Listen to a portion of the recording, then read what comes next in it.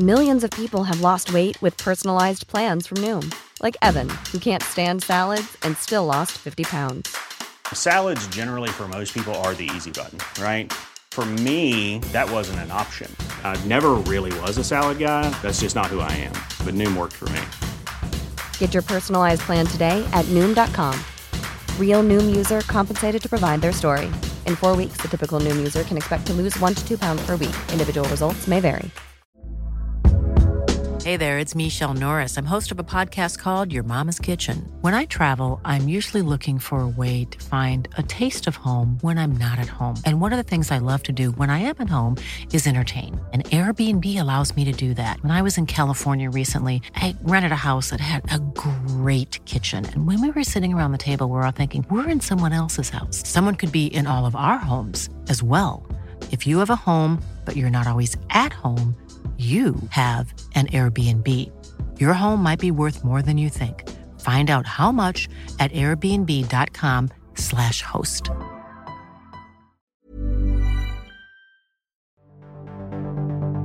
One of London's greatest architectural treasures, Cressingham Gardens, has been approved for partial demolition. A parish council meeting leaked to YouTube has exposed the oh-so-shocking world of planning committees. And more than 70 housing schemes across South London face cancellation as a result of brick by brick Croydon's housing development arm being wound up. My name's Merlin Fulcher. I'm an architectural journalist, and I'm bringing you the most important stories affecting architecture in London this week.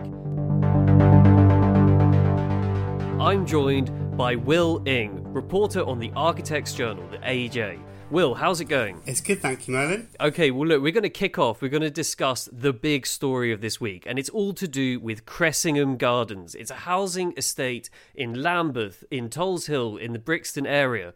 A very important bit of architectural heritage. And what happened this week is Lambeth Council approved a planning application. It was a planning application lodged by Lambeth Council itself, which owns the estate, to redevelop part of the estate in the southern easternmost corner. And what's going to happen is about 14 homes that exist there are going to be demolished, and they're going to be rebuilt. 20 new homes are going to be built on top of it. But it's a really big deal. And it's partly a big deal because Cressingham Gardens itself, as we said in our introduction, is one of the most important bits of architectural heritage in London. So what is it? It's a housing estate that was built between 1969 and 1979 by an architect called Ted Hollamby. And Ted Hollamby is widely recognised as one of the great sort of post-war architects who worked in London. He led the Lambeth Council's architect department at the time, and after that he went on and basically like mastermind the vision for the whole of the London Docklands. So he's like not an insignificant architect, and what he did at Cressingham Gardens was he built a housing estate which very different to the kind of stereotypical image of housing estates as being places with high-rise blocks and big sort of concrete expanses. What he did was he built this amazing place that was all about small homes, kind of neatly put together, just like what you'd find in a village or town anywhere else, with beautiful gardens and pavements, and it was all just designed around humanity and the way that we live. And it was kind of like a radical departure from this immediate post-war way of doing things, and to create almost like the future mould, right? So this is, in many ways, it's a beautiful place. I've been there, and I really implore anyone listening to go when it's next open at Open House, or just pass through if you can. It's next to Brockwell Park, a beautiful park. But what's happened is Lambeth Council have approved a planning application to demolish part of this estate. Yeah, I mean, demolishing pretty much any building is bad. Sometimes there are good reasons to do it, but it's particularly sad when it is like clearly a nice building and a building that is loved by the people that use it. It is bad for the environment. Why? Well, because when you create a new building, you have to get loads of trucks to get the new materials there. You have to use materials like concrete, cement, steel, all of which have to be created at high temperatures, and the carbon that goes in that, as we know, is warming our planet. So it is a shame. We need local councils to recycle buildings the way that we recycle everyday waste. whenever we can. And also the homes that will be replacing these ones, the new ones, are not really as great as the old ones. And also campaigners have made the point that one of the residents living there is a retired nurse who's 80 years old. So it's like the last thing anybody really wants in the middle of a pandemic is to be told that your home is just one planning permission to be replaced. But Will, I mean, I think it raises a lot of interesting points. I mean, one of the big things is why is it that local authorities are finding themselves in a position where they're having to demolish such amazing bits of architectural heritage in order just to deliver a few new homes? What are the potential alternatives for a place like Cressingham Gardens, like these homes? Because we know that this site's been threatened with redevelopment for about 10 years, and there's been a campaign by Save Britain's Heritage and by the 20th Century Society and by local residents to try and stop this, right?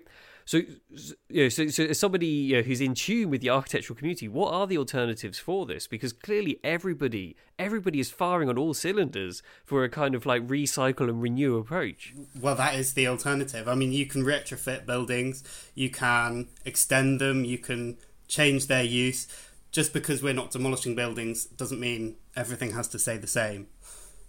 But as long as you're keeping the kind of fabric, you can build and add to it without creating this whole load of kind of new carbon. It's really, really interesting, this story, because obviously this is about a planning decision. So what happened is Lambeth Council sat down, they discussed all the kind of issues that were involved in this, and they came to a planning decision. And they, in order that these elected councillors could reach that decision, they got together, they held a meeting, and then the result of that is that now that's sort of legally sanctioned. They can go ahead and do those works. They can actually make that thing happen. But what's really interesting, Kate, in the last week is something that really gripped the world by storm, like far beyond London, far beyond built environment chat, is this thing, you really got to check it out if you haven't seen it already. 3 million people have viewed this on YouTube. It's the Handforth Parish Council committee meeting, okay? And it's quite an intense thing to watch. It's about 18 minutes long, and basically it is like a classic example of the worst possible committee meeting you could ever go to. Will, have you had a chance to watch this one? Yeah, I have. I mean, how can you avoid it? If you're on Twitter, if you have a desk job like me, pretty hard to. And what did it feel like to watch it? Because I have to say, for me, it was really painful, because I think I might have actually been in a few meetings a bit like that. Well, it's quite baffling, as like to just get your head around what's going on. I think we're not very familiar with these kind of democratic processes. So I was a bit like, who's doing what here? I think exactly. I mean, it's certainly something that has caught a very wide range of interest, because it's being picked up in like tabloid newspapers, the so-called quality newspapers everywhere, and obviously it does actually relate to the built environment as well, because it's a planning committee meeting itself. Certainly, as an architectural journalist, I've tuned into a fair few planning committee meetings digitally, even way before the pandemic, and I've gone to a few in person, and they can get quite heated. There's protests that happen in these meetings. Did it remind you of any committee meetings that you've followed in recent times? No, to be honest. I mean, I've never seen anything like it. It was just quite astounding. But I suppose there's a kind of another point to all this, which is that with the pandemic, so many more people are broadcasting their meetings, even down to the, obviously, parish council meetings. And that is a good thing. And that's not only a good thing because it's hilarious when they start fighting each other, but it's also a good thing because now more people can, and I would say should, watch these council meetings and learn about what's going on. Well, certainly that's one thing I've noticed. For example, local councillors where I live in Wandsworth tweeting with links to meetings. They say, hey, tonight we're discussing this thing, why don't you all tune in? And it's certainly the way it used to be that you'd have to go on a website and like dig down through various levels and layers and be sort of really interested in that democracy section of your local authority website to actually get to those links and see the thing. That there's a lot more that could be done to get people in the room, as so to speak. But certainly is also that kind of issue of the fact that people don't typically engage with planning. Like, normally if you wander around, you might see like a notice tied to a lamppost or a telegraph pole saying, these plans have been lodged to extend this shop or to put a new illuminated sign here. And it's written in a kind of terrible language. There's no visuals. What people want is a picture. So, so it seems like there are kind of massive barriers between us and this world. Do you think does this video sort of highlight them? Do you think it might get people involved, or do you think it might scare people off? Well, no, I think it does highlight it. I mean, clearly some people in local government are chumps. So, if they can do it, if they can be involved in their local council, why can't any of us? That's what I've learned. Well, I'd certainly implore anyone listening, if you're considering a career in local politics, go for it. We definitely need more people with an interest in architecture and built environment, because sometimes I look at the membership of planning committees and there's nobody on the planning committee who has kind of expertise or knowledge in these things themselves. So that neatly brings us on to the next story I want to discuss. It was covered in the Architects Journal, and this is all to do with Finn Williams. He's co-founder of Public Practice, a new organisation that was set up to bring talent into planning, regeneration and architecture teams of councils. I just want to ask everybody to throw your minds back a few decades. Imagine in the 1970s. Right, okay. Back then, most architects in Britain worked in the public sector, right? And most of them were involved in public projects. So the vast majority of the work that was being designed was housing estates and leisure centres and municipal civic sort of office and town centre redevelopments and so on and so forth. And we went through a process of these services being basically privatized or sort of thrown open to the free market. And so we now operate in the current scenario where the majority of architects work in private practice, and we now associate architecture as being much more to do with things like grand design and massive office buildings like the Shard. So what Finn Williams was all about was about trying to shift that on its head and basically say to the best young architects who are coming out of often architecture schools in London, this great city that we all love, and say to them, look, you've got to go and work in the public sector just like people did in the 70s. So Finn was banging the drum for that. And what's happened is, as reported by the AJ, is he's gone and left London. He's gone to Sweden. He's gone to Malmo to be the new city architect. Now, obviously, public practice is still alive and well and doing excellent work.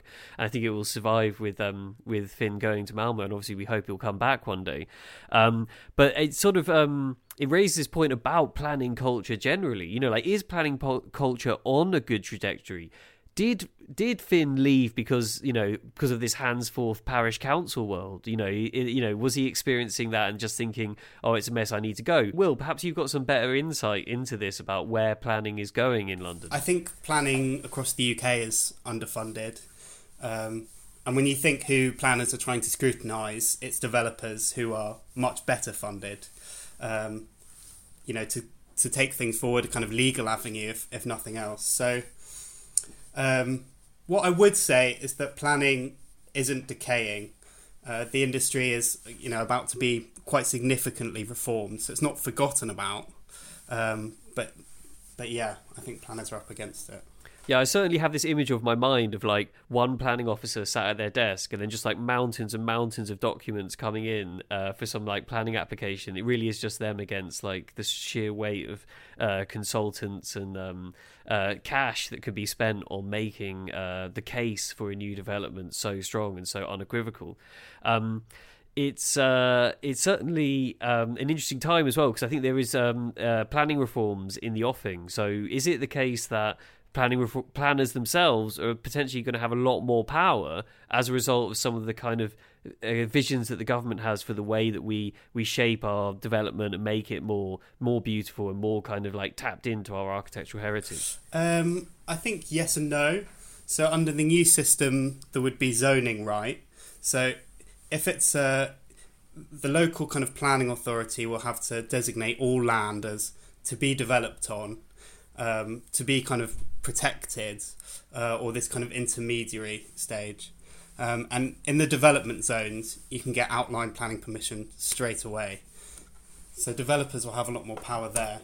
I think the planners' powers will be more in kind of drawing up local plans and local policies and kind of local design codes and assessing them, rather than on kind of writing planning reports for planning committee meetings. But I think, for anyone listening, that is significant because it basically means that your council, the councillors there, will actually be drawing up. Sorry, not the councillors, their staff will potentially be drawing up what a future thing might look like in your area. So if you lived in an area of massive development, like for example Barking, it's actually your council that might have a kind of influence on that. So I think it's a really interesting link to our third story that we're discussing this evening, and this is all to do with Brick by Brick. It's a housing development company that was owned by Croydon Council, and I think many people will be aware that Croydon Council recently had to declare itself bankrupt because it reached the kind of upper limit of the amount of money it could borrow. And one of the sort of many things, activities and parts of that story is the fact that Croydon had this development company that was building its own homes. And so really the big news this week, and it was covered in the Architects Journal in an excellent article by Ella Jessel, saying that effectively this company, this housing development company, which had employed the most amazing architects in London, that in many ways was kind of like Ted Hollenby at Lambeth Council in the 60s and 70s. This was like the new version of that. All of the greatest, most interesting new architects in London were being commissioned to design new homes. This was like the future of our architectural heritage.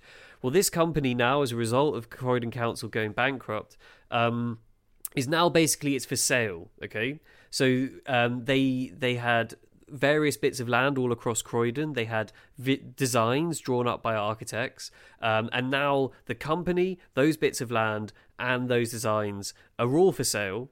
About 70 designs they had for 70 bits of land that would have delivered hundreds of homes all across Croydon are cancelled, and various other ones are either for sale or they are just going to be built through and then they'll sell the company. Will, this is a story that you've covered quite extensively. Perhaps you could talk us through it. Well, the first thing to say is it's a real shame to see that they're going to have to sell off all these sites. Hopefully, whoever does buy them, presumably other developers, will keep the nice consented schemes that they have by, as you say, really prestigious architects. Hopefully, they'll also keep the planned kind of level of social housing that Brick by Brick was going to deliver. But it's very unlikely they'll do both. And who knows if they'll even do one of those things. My read is that Brick by Brick expanded just too quickly. So as you say, they have more than 70 schemes with planning but not on site that are going to be offloaded. Now that's loads. Given they've got a lot on site as well and a kind of whole batch that have just finished, it's quite amazing. But it's taken longer for it to make money than it predicted. So in its 2018-19 business case, Brick by Brick said it would cover its funding from receipts of housing sales by its next financial year, and that it would pay back its loans the year after that. So 2 years on from that, it has done neither of those things. Now it's said, and this was before the crisis at Croydon, it said it would only cover its funding from receipts in another 2 years, and it would only repay its loans in another 4 years. So it's kind of, I think, just taken on a lot too much, and now it's been overstretched. And in a way, it's not inevitable this has happened, because it probably assumed it had a backer with a better credit rating than it did. And Croydon Council hasn't gone bankrupt just because of Brick by Brick. So if other things, Croydon lost money on speculative property developments and its children's services was a mess. If it'd been another way, I think Brick by Brick could have been a success.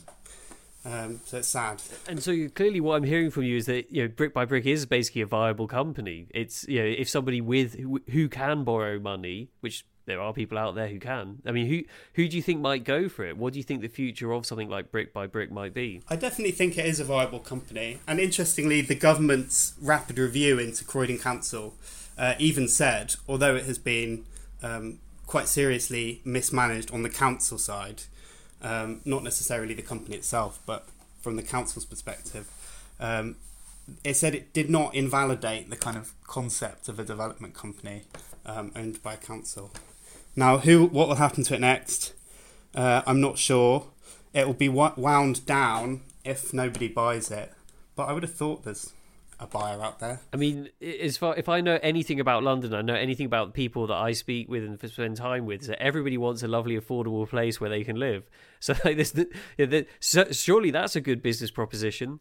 One of the interesting things here is that coming back to our previous story we were discussing, Finn Williams had worked in Croydon in the early days of these projects like this getting going, and he's a sort of visionary person. And is there a kind of feeling that basically Croydon possibly was a bit too visionary? I mean, I write all the time about councils all over Britain who are now procuring council housing, who are building their own council housing. But I think Croydon, for example, in London, Enfield is one that's going for it. But is Croydon just like the bird that flew first? Has it just really suffered for being a trailblazer here?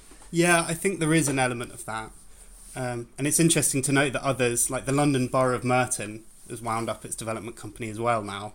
Merrington, largely as a result of what's gone on in Brick by Brick, just kind of seeing it. I suppose it's been unlucky. Things like Brexit, coronavirus haven't helped its outlook. And obviously it's back at Croydon having sort of so many other problems.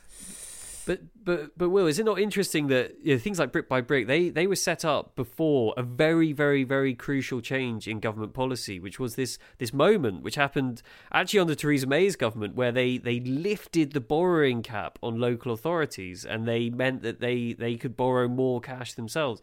Is that right? I mean, is it possibly that Brick by Brick's funding model was a bit antiquated because it preceded this big legal change that allowed local authorities to go back to that golden era of public sector house building that someone like Ted Hollandby operated under? Yeah, I think that's right. I think there was kind of a crop of building companies, and Brick by Brick is sort of maybe the most famous ones, but actually there've been a lot of other ones since, including a lot outside of London, which before Theresa May lifted the borrowing cap meant that councils could have companies which could borrow against their housing stock and borrow at sort of commercial rates. So I think we will see less of this type of model. I think now that councils can just borrow against their own housing stock, they will just sort of develop directly. And obviously it also relates back to Cressingham Gardens as well, because one of the responses the Lambeth Council says in response to demolishing part of Cressingham Gardens is the fact that they don't get any funding from government to build affordable homes, so they have to do stuff like this. Is there a kind of wider cautionary tale about forcing councils and public bodies to basically behave like private sector companies? Is that actually the right way to approach this sort of thing? No, I agree with you. I think it's sad. I mean, ideally, councils wouldn't be building market homes. They'd be building entirely council homes. One of the big problems is that Right to Buy, the councils don't get all of the money from the houses they have to sell. They get about 30-40% of the money, and the rest goes to the Treasury. And it really frustrates councils, because if they got all of the money from the councils they are forced to sell off, then they would be able to reinvest it in creating more homes. But at the moment, they just feel like they cannot replace like for like, so they've got to create market homes as well. It does raise a lot of really important issues which link to some very telling statistics that were reported actually in the Telegraph newspaper, but put forward by some experts recently. And effectively, they were saying that London's private rental prices could fall by 20% as a result of the COVID-19 pandemic and economic turndown, and basically downturn, sorry. And this is all to do with the fact that the population of London has fallen by about 700,000, and this represents an 8% drop in the population of London. It's the first time the population of London has fallen in 30 years. And as anybody might anecdotally be aware, the last 30 years have seen massive increases in both land and property prices in London, and also private rents, which unfortunately I'm sure a lot of people listening will be all too well aware of the extortionate price of private rent in London. So, Will, what does this potentially mean? Is this good news or bad news? What's going on? Well, my first reaction is that it is good news. I'd love to see a 20% reduction in my rate. It would be really helpful. Who wouldn't? I know. Well, actually, Telegraph readers, I noted that article talked about the kind of depressing effect it would have. But I suppose that's your yield if you're a Telegraph reader. But on a greater point, will it help reduce homelessness, for example? I'm not convinced it will. And the reason is because so much of our social housing is built by developers who are kind of riding the sort of housing boom. So, our social housing has been delivered as a proportion often of new developments or as kind of Section 106 obligations, which developers pay to local councils. So I'm worried it could mean less social housing if we actually see kind of a drop in rent and property prices over the longer term. But it's certainly what I think a topic that we'll be coming back to discuss more and more on the Lundown. So obviously, it's been an immense pleasure to be joined by Will Ing, reporter at the Architects Journal this evening, an excellent, authoritative, insightful voice on all the topics that are going on in the week of London's architecture. I hope to have you back again on the show. So, Will, where can listeners read more of your stories? They can read more of our stories at the Architects Journal.co.uk.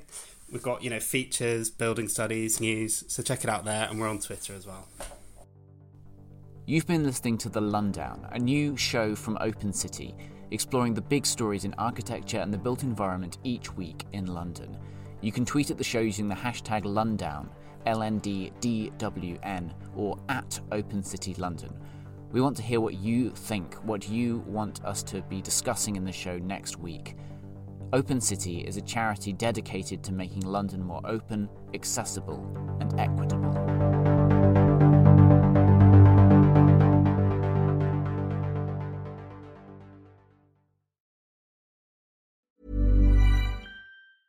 Even when we're on a budget, we still deserve nice things.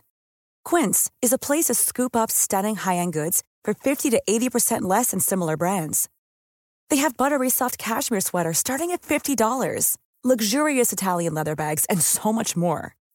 Plus, Quince only works with factories that use safe, ethical, and responsible manufacturing. Get the high-end goods you'll love without the high price tag with Quince. Go to quince.com/style for free shipping and 365-day returns.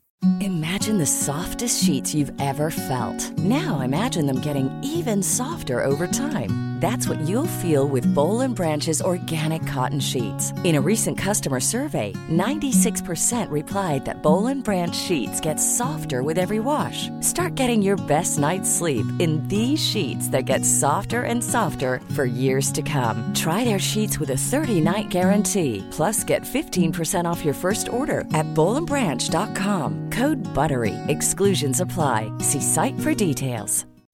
When you make decisions for your company, you look for the no-brainers. If you have a lot of mailing to do, Stamps.com is the ultimate no-brainer. Use the Stamps.com mobile app to mail everything you need to keep your business running with up to 89% off USPS and UPS. Make the same no-brainer decision as over 1 million other businesses with Stamps.com. Use code PROGRAM for a special offer. That's Stamps.com, code PROGRAM.